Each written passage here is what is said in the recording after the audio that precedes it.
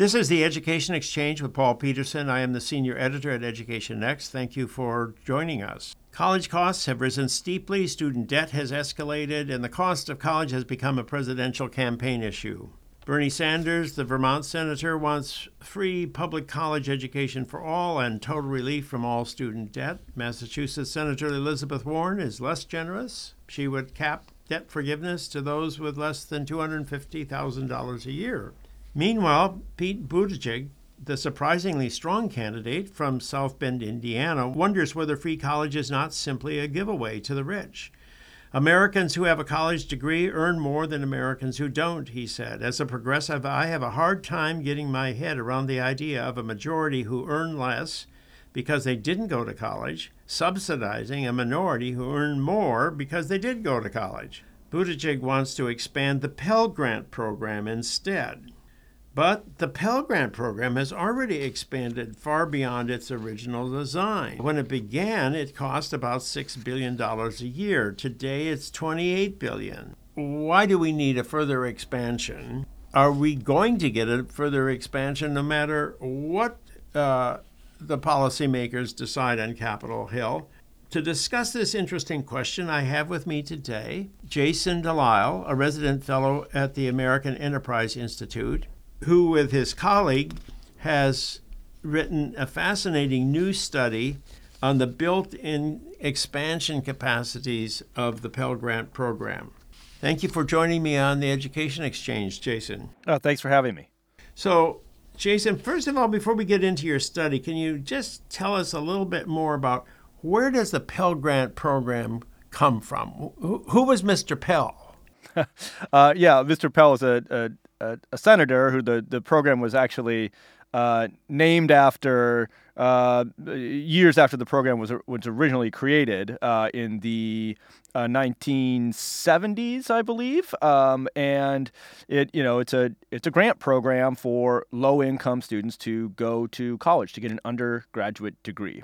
I think the original name was something like the Basic Education Opportunity Grant or something like that, and because Senator Pell was such a champion of the program, Congress later named it after him. So, in other words, it was really sort of the part of the war on poverty. It was designed to really help children from families who were living in poverty, who somehow managed to get a high school diploma and wanted to go to college, and to give them the support that they needed. Yeah, and very much so under this sort of idea that there were all these students who had the academic ability and had the drive and desire to get a college education and just didn't have the money. And so, that's what the program was supposed to do, was provide access at a broad level to sort of buy down the cost. Well, the numbers of students who have received the Pell Grant have gone up over the years. I think back in the 1970s, there were about 2 million. In 2008, before the recession, there were 5 million. Then it goes up to 9 million when at the height of the recession, and immediately thereafter, and now it's gone down to 7 million. So how come there are fewer today than there were back in 4 or 5 years ago?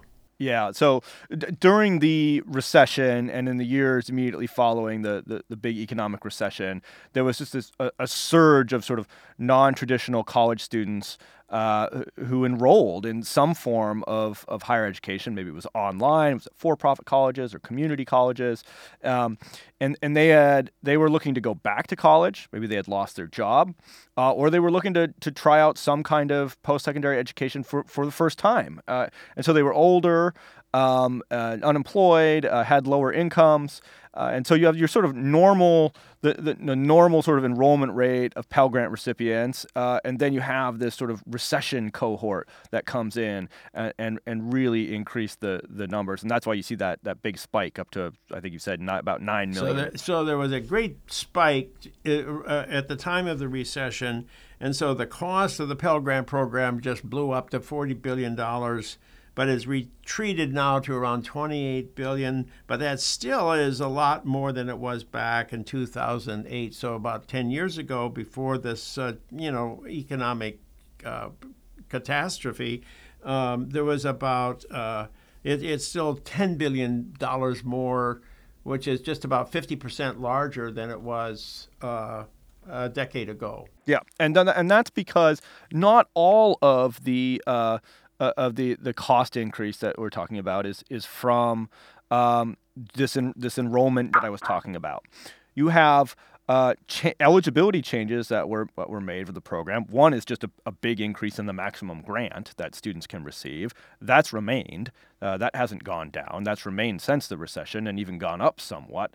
So that's contributed to the big cost increase. And there were some changes to the eligibility rules that Congress enacted in the mid-2007, or about 2007, mid-2000s, that increased the amount of grants the size of grants that families could qualify for than they had in the past. So all of those sort of stuck. Congress did roll back some of them, but not all of them. And so, the program is bigger and more generous and provides larger grants than it did 15 years ago. So the maximum amount that you can get for under a Pell Grant today is what? How much can... If you're the most needy student? Yep, it's like $6,100 or thereabouts. So a little over $6,000. Well, but then what's the typical cost of a community college? What's the tuition at a community college on average? Yeah, I mean, it's going to be for full-time attendance before student aid. It's going to be a few $1,000s, $2,000-$3,000. Is fairly typical for a full-time student at a community college. So you can be a full-time student for $3,000 or a little more, maybe. And then I suppose the other $3,000 is for your living costs. What if you're living at home? You might actually, not be too badly off living off the grant. Right. Yeah. So a student would receive what they call a refund check, and you would could have the balance then and use that for your living expenses. That is a very typical approach. So the maximum, at least for going to junior college, is quite substantial. Maybe covers the cost for some students. Now, how about a four-year college? Is that a different story? Yeah. So what's interesting there, right, is the program actually doesn't really distinguish between the two. It's the same grant wherever you want to go. Whatever you qualify for, you can take that to a four-year university or a community college. And so obviously it doesn't go quite as far at a four-year university because they tend to charge more tuition. But I point this statistic out quite a bit that for students who receive Pell Grants and attend public four-year institutions full-time, the in-state, the Pell Grant tends to cover most, if not all, of their tuition. We tend to see a large share of Pell Grant recipients end up with a zero tuition bill because of all the various sources of student aid they receive, and the Pell Grant is usually the largest in that chunk. So at least for the most needy students, the ones that have the come from the lowest income households, you almost have free college today. Yeah, that's right. But the issue is, I think, which is sort of a fair criticism, and this is one that a colleague of mine, Alex Usher, notes all the time. He's a sort of international higher ed expert, and he says, the U.S. system is not ungenerous in its student aid, but it is opaque. Right? So I think your observation is right that the Pell Grant does a lot of heavy lifting in reducing tuition to almost zero or to zero for many students. So yeah, free college, we have it. It's just it's not altogether obvious, and in fact, it might not even be obvious to the people for whom it's free, which is the problem. Well, that's American politics. Most things in American politics are designed in such a way that nobody can quite figure out how things actually work. And that way you can get the most political support for it. Yeah, well, that's what my report's about. So one of the things that you show is that this expansion of the grant program, the maximum grant, which has actually gone up really quite a bit, because I think, at one time it was more like $2,000, $2,500. Now it's up to $6,000. As this maximum has increased, so has the eligibility for a Pell Grant. So how much has the eligibility for a Pell Grant changed over the years? Yeah, so there's sort of this feature in the program, and to your earlier point, it's a little bit hidden, but there is no income cutoff for a Pell Grant. You can't say, oh no, people who earn more than $50,000 a year are ineligible, and people who earn less can get one. There isn't one. It's essentially a function of whatever the maximum grant is, and that's what Congress sets each year. So as Congress increases the maximum grant, more people become eligible. But that only happens if Congress increases the grant faster than inflation. Because if they increase the grant with inflation and then incomes rise with inflation, everything is sort of held constant. You get into this sort of expanding eligible universe higher up the income distribution if Congress increases the Pell Grant faster than inflation. And that's exactly what they've been doing over long periods of time and even short periods of time.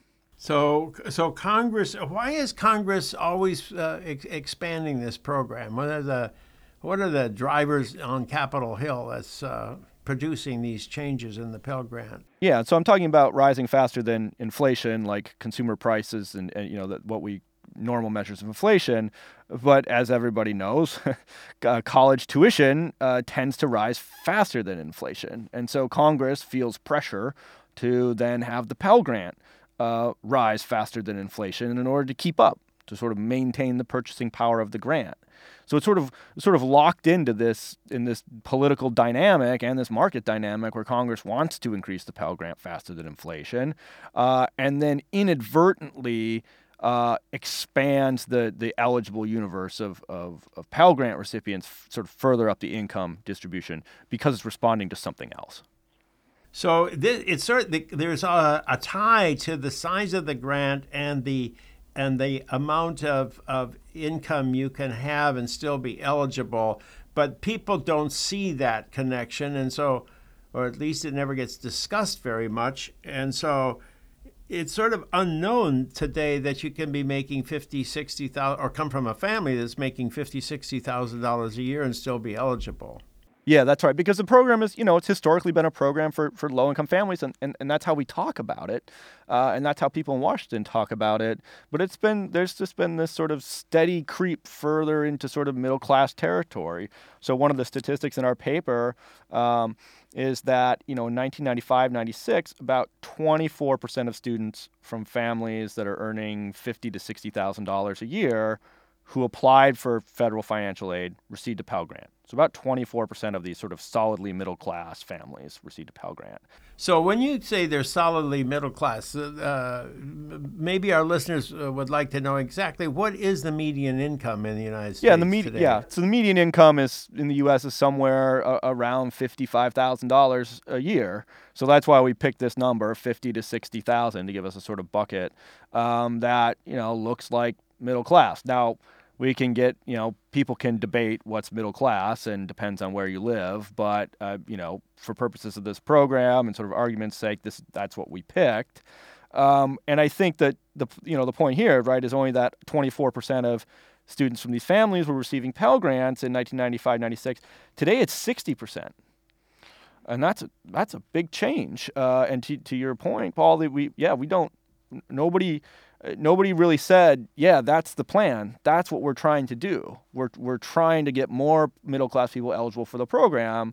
What they said was we need to increase the maximum grant to maintain the purchasing power of this program for low-income families. Well, something else is happening here for the middle-class families. And yeah, it is not unusual for a family earning $50,000 a year with one kid in college to qualify for a Pell Grant now. That would be the norm. What you're telling us is that a program that was originally designed to help the poor and is still today defended as trying to achieve that objective, is in fact becoming a significant subsidy to some portion of the middle class. Yep, it's sort of through the back door. And the other thing is that this is also, it creates a sort of headwind then to actually increasing the grant for the low income families, because for every few dollars you provide to them, you've got to more and more of the money then is going to the middle class families. And so it just becomes a sort of leaky way of increasing aid to low income students. And then it's more expensive, and that means Congress is less likely to do it. And so it's more. Now, I should say, though, there are some people that say, no, we want this to be a middle-class program. And to that, I always say, okay, well, let's make that explicit then in the debate and the conversation. And that's one of the reasons why we did the report, was to sort of make that the focus of the conversation. Can we either acknowledge that that's what we mean to do, or say, oh, I didn't mean to do that, let's cap eligibility when we increase the maximum grant? Well, so is there a stigma to receiving a Pell Grant? If you arrive on campus and you have a Pell Grant, does that have a negative connotation, or doesn't it? I don't really know. It's really not my area of expertise. But just knowing how the financial aid award process works, students are receiving essentially a form and a letter from their university that has all sorts of student aid on there, and Pell Grant may be one of them. And I mean, I would be surprised if students are sort of scrutinizing which is which and what it means to get aid from one source versus another.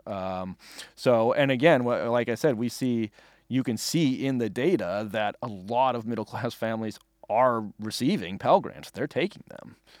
So does this Pell Grant, you have to apply specifically for it, or is this just part of the general application for financial aid that virtually all students fill out when they apply, hoping to get one kind of a scholarship or another, maybe a student loan? Yeah, so you become eligible for a Pell Grant by filling out the FAFSA, the free application for federal student aid. So yeah, the main one that sort of is the sort of one that everybody fills out, and all the other sources of aid kind of key off of that federal application. So the Pell Grant is what you get after filling that out. And so you'll find out from your college or university that you did in fact get this financial aid. You won't find out from the government directly. You'll find out through the university. I think the main channel would be through the university. You probably receive, my sense is you receive some information from the Department of Education when you complete a FAFSA, and that information may include your Pell Grant eligibility. The problem is the amount of the Pell Grant that you're eligible for is also contingent on your sort of enrollment intensity. Are you going full-time or are you going part-time? And the amount would change based on that, so only the university can determine that. But I do think that there is some information that the federal government sends you about the Pell Grant after you fill out the FAFSA if you qualify. So the university actually has this information about students when they decide how much of their own money they're going to add to the fellowship money or the grant money that they provide the student. So they can actually use this money as a substitute for any grants they want to make as their own.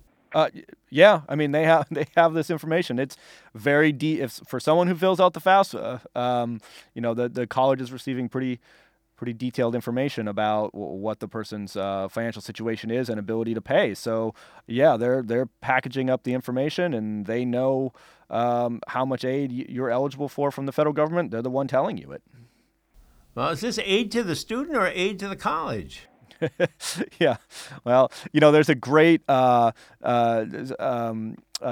Turner had a piece recently where she was showing the sort of aid and eligibility cutoffs at universities based on families who had sort of just missed the Pell Grant cutoff, and you can see a pretty stark change in the numbers and how the universities respond in the aid and the eligibility and that sort of admissions process they do for students who are just below and just above the Pell Grant cutoff, which to me looks like there is the schools are responding in some way, at least to the way they do their admissions and some of their aid on this.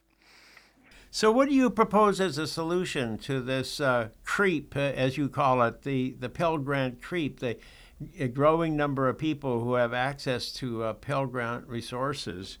And I guess you have to assume that with all the campaigning for free college, there's going to be continuing pressure to expand the maximum grant. What's your solution to this transformation of the Pell Grant program from a program targeted to the deserving poor to a program that is serving a much larger segment of the population?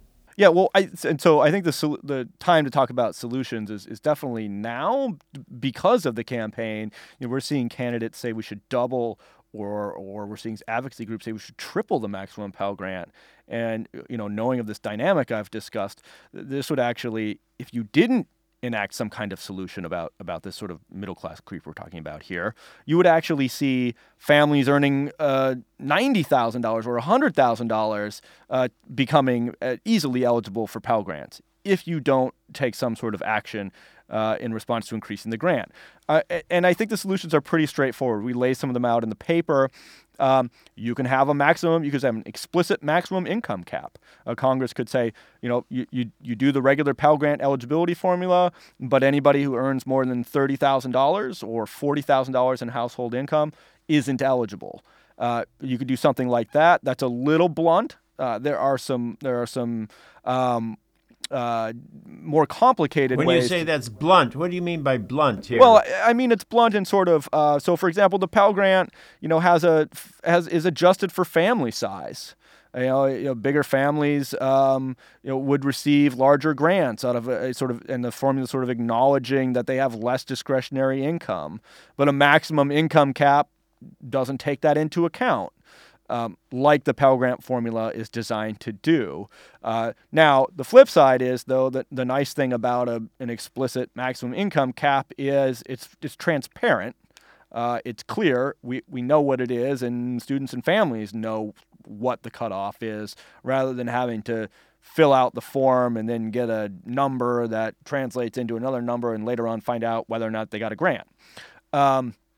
So I think it's good in that way, but again, it is blunt in that it sort of doesn't take into account many other factors that might go into a family's ability to pay. So, but is this politically realistic? I mean, right now, the Democratic Party has made free college, at least for junior colleges, a part of their political campaign. Can Republicans realistically propose a cut in Pell Grant support? Yeah, I think that, you could actually sort of freeze it where it is now. I mean, that's another way to go, and sort of say, further increases should not increase the income eligibility of the Pell Grant. We lay out ways to do that in our paper as well, and sort of accept the status quo and not necessarily go backwards. You can do that as well. But for the candidates who are saying, I want to, dramatically increase the Pell Grant, I think obviously I don't think the folks here at the American Enterprise Institute are going to convince them that they should abandon that policy. But what we can hope to do, though, is make people understand, and even the candidate themselves, that they are proposing a big middle class expansion in the Pell Grant by calling for doubling the grant or tripling the grant. And we can make that explicit. The freeze idea strikes me as one that might be more realistic, because then you're not taking away anything from anybody. You're just sort of freezing it at the current level, even though you would increase the maximum for those who really need the assistance. That might be an option that could win political acceptance. Yeah, and it's actually it's kind of an ironic one, because the way you freeze it is you index the maximum grant to inflation, to consumer price inflation. So if you increase the maximum grant to consumer price inflation, it will not expand further up the income distribution, because if incomes are rising at about the rate of inflation and the maximum grant is rising at about the rate of inflation, there's no expansion. It's only when the grant rises faster. So I say it's sort of ironic because you could actually have conservatives come in and say, I don't want this program to expand to any more families higher up the income distribution, so I'm for indexing it to inflation. And the progressives and the Democrats have sort of long been advocating for indexing the Pell Grant to inflation. And so if they all sort of agreed on this, it would actually solve this problem that we're talking about. So the argument against that is going to be college costs are continuing to rise at a rate that's faster than inflation. But is that still true, or have college costs now come down so substantially that they are not rising so quickly? Yeah, I think in recent years we've seen a slowdown in the pace. Remains to be seen if it continues to slow down. But yeah, I think there will be pressure to increase it faster than inflation. But as things work in Washington, if you put something on sort of autopilot, like indexing a program like this to inflation, it actually will be harder, I believe, to then increase it faster than inflation, because you've sort of taken the issue at least partly off the table. Now we're back in a situation where the grant, year after year, it's going to be a fight to increase it because it's not indexed to inflation. And so every year we sort of relitigate that fight, and that's a new opportunity. So I think if you take that off the table by just indexing it to inflation, I actually think you sort of blunt the pressure to increase it, at twice the rate of inflation to keep up with college costs. Well, some people out there say that it's not the size of the Pell Grant or the income level of the family that's the big issue here. The big issue is that students are eligible for a Pell Grant if they have completed a high school diploma or obtained a high school diploma without anybody looking carefully at if they are prepared, if they're college ready, as people say. And what would you think of introducing a reform that said you had to show evidence that you could perform at the level required in order to do college work in order to receive a Pell Grant? Yeah, I think that sort of one of the sort of the cornerstone of the program is that it's this, everybody gets a second chance, right? And this is, it doesn't make any judgment about your ability. It's just everyone gets a chance. It's sort of open access. And I think that's a part that you'll actually find a lot of support among conservatives and liberals for that feature of the program, sort of a American ideal of our higher education system. It's an expensive one, but it is certainly an ideal that people sort of treasure. So I'm not a huge fan of having some kind of upfront eligibility test. I'm not confident we'll all get that right. I'm certainly not confident Congress will get that one right. So I'm hesitant to suggest that. I think it's probably better, to find ways to shine a light on good and bad colleges, sort of on student outcomes, and hopefully that sort of disciplines the market. Let the colleges do the sort of selecting on their own about who they admit. I think that would be a better approach rather than somebody else deciding who should get the grant. Well, thank you very much, Jason, for this fascinating account of the way in which the Pell Grant actually works in practice. Your study is a very illuminating study of the detailed connections between the actual size of the grant that students receive and the way in which it serves an ever-increasing share of our population. Oh, hey, thank you for the opportunity to talk about it. I really appreciate it. I've been speaking with Jason Delisle, resident fellow at the American Enterprise Institute and co-author with Cody Christensen of a just-released research paper entitled Pell Grant Mission Creep. Thank you, Jason. Thank you. I am Paul Peterson. This is the Education Exchange. Please join me for a new Education Exchange podcast released on the Education Next website every Monday at noon Eastern Time. Thank you for joining me.